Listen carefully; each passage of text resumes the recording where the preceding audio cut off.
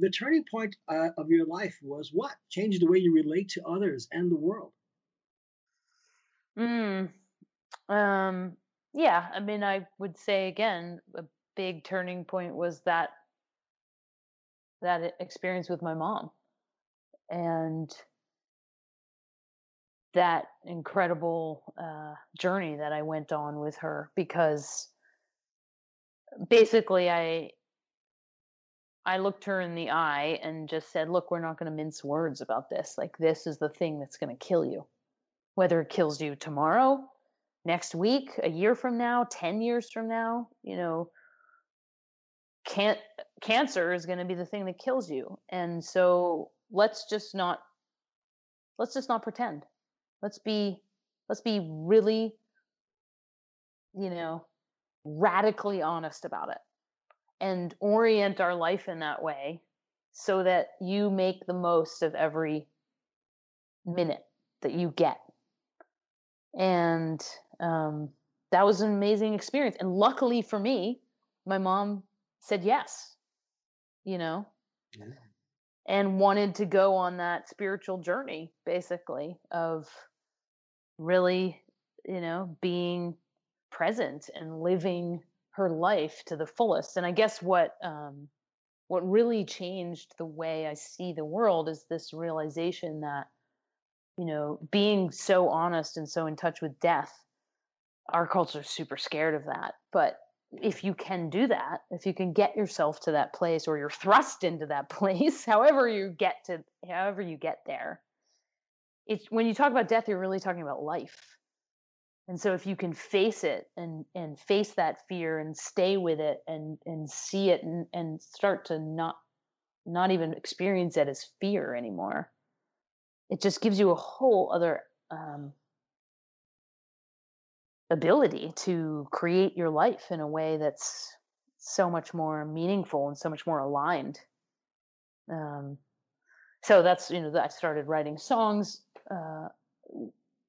I could just say right at this point that I had to put down my guitar, but I always was like noticing things through this experience with her that I was like, I'd love to write. That would be such a good song, or just things I wanted to keep track of, the way she was changing, or the way I was changing, or the experiences we were having. So I would write them down in a notebook Yeah. because I couldn't stop and write a song right then. So eventually she went into a big remission and I got some time away and I pulled out that notebook and started writing songs. And it was a little bit of fit and start, so she'd go into a remission and get a chance to do some, go somewhere else and work on some music. But then of course the cancer would come back, and it was like that until she died, basically. And then I really got to work on all these songs and these ideas and these things I was feeling. So that really changed of course, the course of my musical career, because then I spent the last 3 or 4 years writing this record that's all about death, but it's not a downer. Like it's music that's all about our journey, but it's not a downer. Hobbies, Mm. occupations, pastimes. Well, I've already talked about backpacking and hiking, so that's a big hobby of mine. Um, I was a major athlete and throughout all of my life until about age 22. I mean, I was playing competitive sports at a very, very high level. So that's still inside me. I still work out and push myself in that regard. It's just kind of who I am. Um, so there's not a day goes by when I'm not working out at a relatively high level. Right now, my current hobby is trying to I've gotten really into gymnastics in the last couple of years. Mm. Yeah, not like on, uh, the pommel horse or on the rings or anything like that, or not equipment based gymnastics, but more like movement based gymnastics and body weight gymnastics. And so now my big obsession is trying to get a freestanding handstand in the middle of the room. um, it's crazily hard.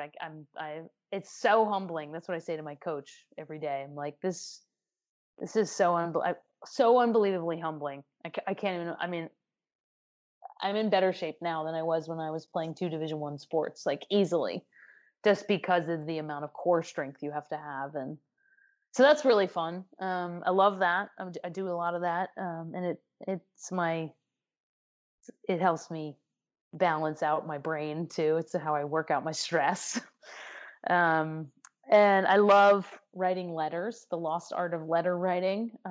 As I said, I grew up at a time before all these ways of communicating that were so instant. So my whole family wrote letters. My mom had a big family, and we all wrote letters to our aunts and uncles, and um, this is something I did it to my camp friends, I did it to my college friends. We all wrote letters, and I still love writing letters. I mean, hardly anybody writes me back, but I love the whole process of writing letters. The moment you create in your life to sit down and write a letter and stop and pause, and the paper and the pen and the stamp and the whole mystery of a letter. Like, I drop it in this box, and then somehow 5 days later it ends up in California at my partner's house. All that stuff is just, to me, just so wonderful and amazing. So I love writing letters. I do a lot of it. And I think the other thing is just trying to be a good friend. I mean, that's a big pastime of mine. I I really spend a lot of time thinking about what it is to be a good friend, and how one shows up for other people, especially the inner circle of friends, but also the outer circle too, kind of. I'm very fascinated by friendship. How do friendships, how are they maintained over long periods of time? And how come you can be friends with someone and not see them for 7 years or 10 years, but then when you see them, it's like nothing's changed. And then Yes. there's friends where that's not true at all. So I love thinking about that kind of thing. And reading's a big pastime of mine. Who and what do you reread? Yeah. So I'm a big rereader. That's why I changed your question a little bit. Okay. It's okay. Um, I love rereading books. So, like I said, I'm never not reading "There Is Nothing Wrong with You" by Sherry Huber. Right. But uh, I also, another book that I'm never not reading is a novel called "Mating" by Norman Rush. Came out in the '90s, I believe. Won the National Book Award. It's a novel. I love it. I love it so much. I'm literally never not reading it. Um, it's a Eight, joke. Yeah, maybe. mating. Yep. It's a joke between me and my partner. She's just Okay. can't believe that I'm Right. reading it over and over again. But I don't know. There's something about it. The voice and the narrator and the way she talks is it's just amazing to me. So I'm always reading that. I'm always reading Middlemarch. I read Middlemarch by George Eliot once a year, Okay. um, which I love. And what's amazing to me about rereading that book is that I forget so much of it during the over the. I mean, I do read it every year, but in between, so it usually takes me about a month or so to read it. It's pretty long. I forget so much about what happens in those, 11 months that I'm not reading it. So I love that experience of remembering part of the plot that I've forgotten and being like, "Oh yeah, that's amazing," and just marveling at how memory works. Um, I'm always reading Shakespeare. There's mystery and wonder and awe and in the way it fills your soul. I mean, it Yes. speaks to you in some way, and you can't even explain why, but you have to stay in touch with it. You wanted people to be in the moment with the first thing they thought of you. What's the very last thing you want people to think of when they think of you? Well, basically the same answer. That I don't want them to be thinking about me. I want them to be in the moment and be present. Um, if they are to have any sort of residue of my time with them, um, it was just that I made them feel seen and heard and understood, and that they feel more like themselves. That they feel more in touch with their own presence. So, what is completely out of the question?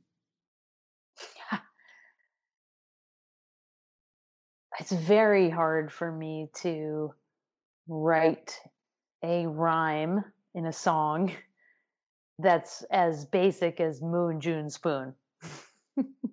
Okay. So that's out of the question. I mean, it's not, of course, but I struggle against I'm always trying to push myself with my songwriting. And um so it's very hard for me to allow myself Excuse me. to write sort of basic things. So there's a lot of lines that I just won't let myself write. I won't let myself write them. I love music. I love all kinds of music, and I listen to all kinds of music and play all kinds of music. But I'm like, that's why I love so many pop songs. It's because it's like there's just no way I would ever write that. Like I could never write a sentence that basic, or sing a line that basic. So, um, and then yeah, I mean that's probably one of the biggest things that's out of the question for me. And I actually, what I would love about this question is, in answering it, you really see where your limitations are, where you're putting the glass ceiling on yourself, right? And so actually, this is a topic that I've been talking about to my own life coach, is this idea of like, okay, if you won't let yourself write that kind of music, then you have to go write that kind of music to just like free yourself of that Yes, rule. yes. Actually, we had I was part of an improv group in Chelsea a long time ago, Hmm. and the woman who ran it, the musical improv, and she absolutely refused to allow the accompanist, who was a musical improver as well. Yeah. He was not allowed under any circumstances to start any song with da da da da da da. It just so to transition that. What is your strangest experience? One of the strangest experience I've ever had was I was hiking in Maine. The two of the most strangest experiences happened to me in nature. So the first one was I was hiking in Maine, and it was in Acadia National Park, and it was sort of early morning, very cloudy, misty, kind of, I don't know, Maine weather, kind of foggy, you know. Yep. Um, and I was looking through the forest. I was on this path, and I was looking through the forest, and I saw what looked like just some clouds, like the fog bank, basically. Some low hanging clouds. And as I got closer and closer and closer, I realized it was the edge or the side of a huge like cliff. And it was just it was very hard to describe, but it was that what I thought was a cloud was actually like a mountain, you Mm. know. And it was just this very weird disconnect. Like I just thought, oh, I'm just walking on this path into this fog bank, and then when I get closer and closer, I realize it's the edge of a giant cliff face, and I don't Basically. know. Yeah, it was a very strange experience.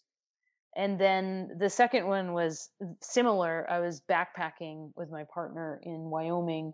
We were many days into a trip and in the Wind River Range in Wyoming, and we had gotten up. We were moving that day, moving camp that day, and we had gone down to the edge of this lake to fill up our water bottles. And I don't know, there was something about the lake was entirely still, and the clouds in the sky were reflected perfectly in the lake, such that you looked into the lake and it looked like you were peering over the sky. It was it was it was nuts. I mean, it looked like I was standing upside down. Basically, is a sort of, it is much more spiritual than that, but it was a very I've never experienced anything like that. Like if you didn't know that your feet were on the ground, I would have thought my feet were upside down and I was standing on the sky. It was very strange. So those are the two strangest experiences I've ever had. They're beautiful. They're mysterious, and I think about them a lot. They stand out to me in my mind and give me a lot of joy. What is your baseline criteria for satisfaction? Uh, Acceptance, letting go, and not taking anything personally. I know that's a lot of that comes with a lot of learning. I can say that now after a lot of living and a lot of studying Zen philosophy and with my Zen teacher. But acceptance and letting go and not taking things personally, I think. Um, yeah. Okay. What is your abiding passion? What do you care about most? Mm. Um, I care about being in the present while I'm here. Care about being, in the present with other people and being really, open to them and not being distracted. And I care about, I mean, since the experience with my mom, I, I have really cared, I have really cared about being ready to die.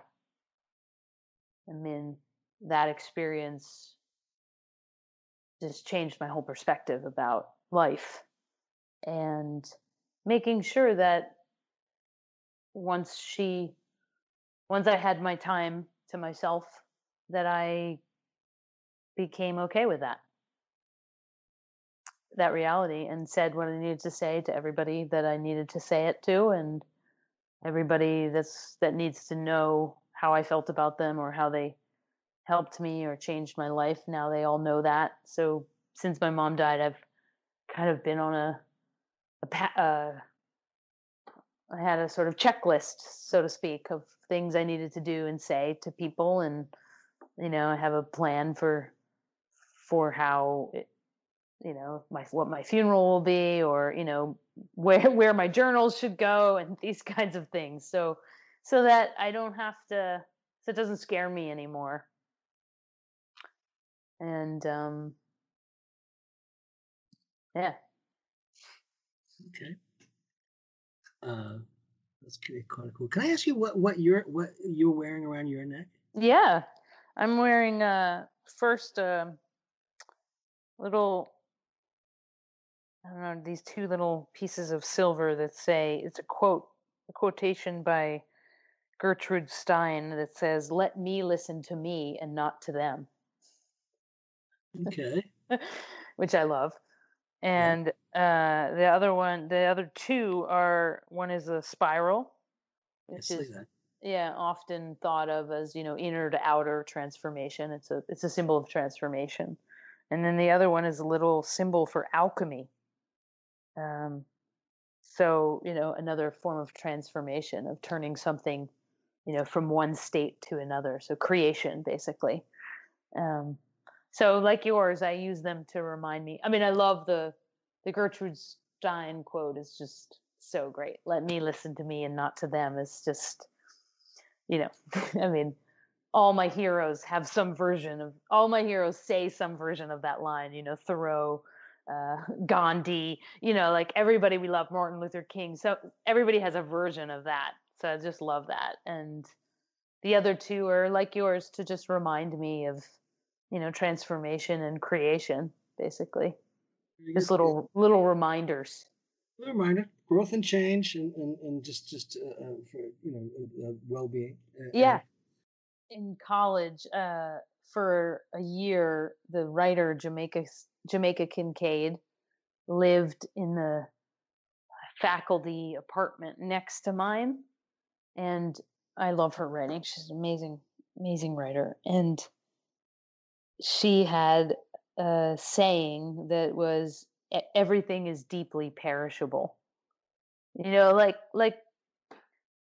I mean, I just made this new record, which we haven't even talked about, but we'll talk about it a little bit. Sure. Um, like, yeah, I poured my heart and soul into these songs that were really a gift to my mom, and and then I poured my heart and soul into making the record with an incredible cast of musicians and producers and et cetera, et cetera. And and then I die, and like it's just like all you can just put it out there. Everything is deeply perishable. We're just back to our conversation about the grain of sand in the ocean. We're just a blip. All Yeah. you can do is just try your best to be a good person. You know, I tell people try to all the get time, out of your own way and try to get out of other people's way. yeah, what do you want to be better at? Jazz improvisation. Yeah. Always working on that. Always want to be a better songwriter. Try to write a better song. I want to write more songs. I want to be better at being present. I want to be better at painting and drawing. I mean, because so now I do more of that in my life, and I'm always want to be better at that. Uh, I want to be a better friend. I want to be a better partner. I want to be more full of joy all the time. That's something I'm working on. Okay. Yeah. If you want to be joyful, be joyful. So I'm working Yeah. on being joyful. Yeah. It's the statement that it's often attributed to Abraham Lincoln, and I don't think they've ever verified it, but you're only as happy as you make your mind up to be. Hmm. Yeah. There you go. Uh, um, so I'm going to get to the last of the questions, and then we can talk a little bit about your album. But Hmm. if you could throw it all away and be a rock star, astronaut, movie star, firefighter, bartender in paradise, I would probably be a Zen monk in a monastery high up in the mountains. Yeah, that's it. For right, I mean that's my answer today. Ask me tomorrow, and it might be something different. But I mean, my other fantasy is a living in a little trapper's hut in the Arctic. really? I read a book.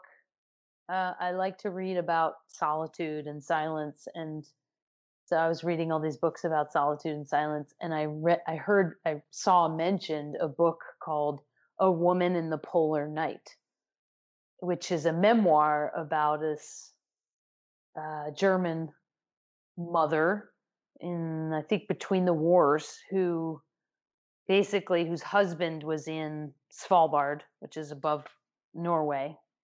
I know Uh, that. Oh, yeah. yeah, and he was doing research up there, and she decided to go visit him and spend the year with him. And of course, at that time, like women didn't do that, and so the memoir is about her time with him living in a little 10 by 10 trapper's shack with his hunting partner, and it's an incredible book. um, and I read this and it totally lit my mind on fire, and I really had to go to the Arctic. And so when after my mom died, I figured out a way to go to the Arctic and went. Did you go to Svalbard? Yeah, I went to Svalbard, and It's like the most northernmost inhabited place in the world, I think. Is that? correct. Yeah, I went on a artist residency program where we got on a boat, a ship, a three-masted sailing ship, and Really? sailed. Yeah, and sailed up the western corner, northwestern corner of the island, and yeah, it was with other like 20 other artists. It was an amazing experience. I was the only musician, obviously, because not a lot of musicians take their instruments into such like weather like that. But that is my other fantasy. It's such an incredible landscape and amazing place, and that book just lit me on fire. And basically, now I'm trying to figure out how to get back there. I'd like Really? to go live up there and like write a record, like live in a little cabin up there and write a piece of music about it. Yeah, it's Wow. amazing. It's It's amazing, and it's also devastating to think of what's happening to the Arctic. Yeah. So, anyway, that's my other fantasy. Wow. To be a woman in the polar night or a Zen monk in a in a mountain somewhere on a mountain somewhere. Yeah. So anyway, so I'd like to hear some more about the album and the project because I Sure. know it's about you're talking about your experience and your experience with your mom. Yeah, so as I said earlier, I mean, I was able to sort of, I had enough wits about me to write down things that I wanted to write songs about as I was going through this experience with her. And, um, so when I had breaks in her care, like when she was in remission, I went to a couple of artist residencies and worked on some songs. And then, of course, once she died and I got back to New York and had time to really sit down and really make some headway on this music, I did. And so I wrote about 30 songs, but about 17 or 16 of them were um, about this experience with her. And she heard a bunch of them before she died. And Oh, very nice. yeah, the story I tell is that, my mom always felt really guilty and really ashamed of getting cancer. And I don't think that's uncommon for people who get a sort of life limiting illness. They feel as though they're being a burden on the family. And, she was always just very, she was always a very, she was always the person who took charge and took care of people. And so to have that role flipped was really difficult for her. And, no matter how many times I tried to tell her, this is my choice. I'm here. I want to be here. This is what I want to be doing. I couldn't physically be anywhere else. I mean, this wasn't even a decision. It was just Yeah. a magnetism. um, uh, it never sunk in. And so one of the first songs I wrote was a song called Nothing I Won't Bear that just really said that to her, but through melody and lyrics. And as soon as I came home from the residency where I wrote that and played it for her, she heard it one time. I mean, of course, she was weeping and crying and so moved. She and I never had to have that conversation ever again. I mean, it was just, she got it. That's great. Yeah, she got it. So, finished writing those songs, started looking for a producer, found an amazing guy named Rob Mounsey, who's just an incredible producer, arranger. His discography makes your mouth drop open. And he and I started working on this music together and putting together the band that would record it. And we did it here in New York with just an incredible cast of musicians. They're just amazing, all of them, and backup singers and string section and all this kind of stuff. Anyway, the project is called Bright Nowhere. It is done. Been holding it close to my chest, looking for the right time to release it. But there's songs are available to hear on Spotify and iTunes and a bunch on my website. And yeah, it's all about this journey of loss and the landscape around loss and what it means to, I like to use this phrase of Christopher Hitchens, live dyingly, basically. But like I said, I was very careful when I was writing it. Yes, I wanted to write about death, but I knew that I wanted to make an impact, and to do that, every song couldn't be a downer. It couldn't be melancholy. It couldn't be, something that you only listened to when you were terribly sad. So a lot of the songs on there, if you didn't know I was talking about death, I might be talking about something else. So super excited about it. We're planning it's a long album. I mean, 17 songs is a lot of songs in this day and age. So Yes. we're planning on, right now the thought is that we'll put it out in three, like as 3 4 songs records, 3, 4 song EPs or so, and save some songs for a full length release at some point. So, but yeah, that's what I've been working on. And so I've been collaborating and doing things with people that are reimagining this space of loss and grief, which there's a lot of that is going on in this day and age. Right now, I think the wave is kind of cresting of, oh, we can actually like think a lot about death and prepare for it, and that makes us live a fuller life. Yeah. I think it started with Atal Gawande's book Being Mortal. It was kind of the first, maybe one of the first recent clarion calls, and now there's a big conference called Endwell, and there's a lot of things going on in this space and in the hospice space. Yeah. And then, as of course, the aging population dealing with Right. mortality, Yeah. so Yeah. this comes into a lot sharper view for a lot of people Mm-hmm. because, there's so many people have to deal with passing of so many loved ones. And uh, Obviously, we're in the midst of it right now. We have to acknowledge that we're in the middle of the pandemic, and the death toll of New York City alone is so staggering. I mean, it's incomprehensible. You and I have never lived through something with this amount of death going right. on. And the thing about it is, if I've been reading Gothamist, is Mm, the anecdotal evidence from the EMTs are saying that they would normally get 60 or 70 heart attacks a day, and they weren't all fatal. Now mm, they get 200 heart attacks a day, and 120 of them are fatal. And right. those aren't being counted because those people are dying at home. Mm-hmm. So effectively double the number of people who are actually dying from Mm-hmm. this. Mm-hmm. And and I made the joke several weeks ago to somebody on Facebook. I said, there's that joke about going to Starbucks and you're seeing somebody sitting there, not on a phone, not on a laptop, not on a tablet, just drinking a coffee, and like a psychopath. And now it's like anytime you see anybody who's not wearing gloves and a mask, you go, "What the hell's the matter with you? You're out of your freaking," Mm-hmm. And basically, Mm, this is life or death. yeah. And you're getting this. There's no time to be cavalier, and I don't care what your opinion is. Just out of the social convention, just do it, just for the sake. Yeah, People just will, for us. Just for all of us. yes, Yeah. just please, just have a Mm-hmm. little, just reassures people somewhat at the very Mm-hmm. tiniest little level. Mm-hmm.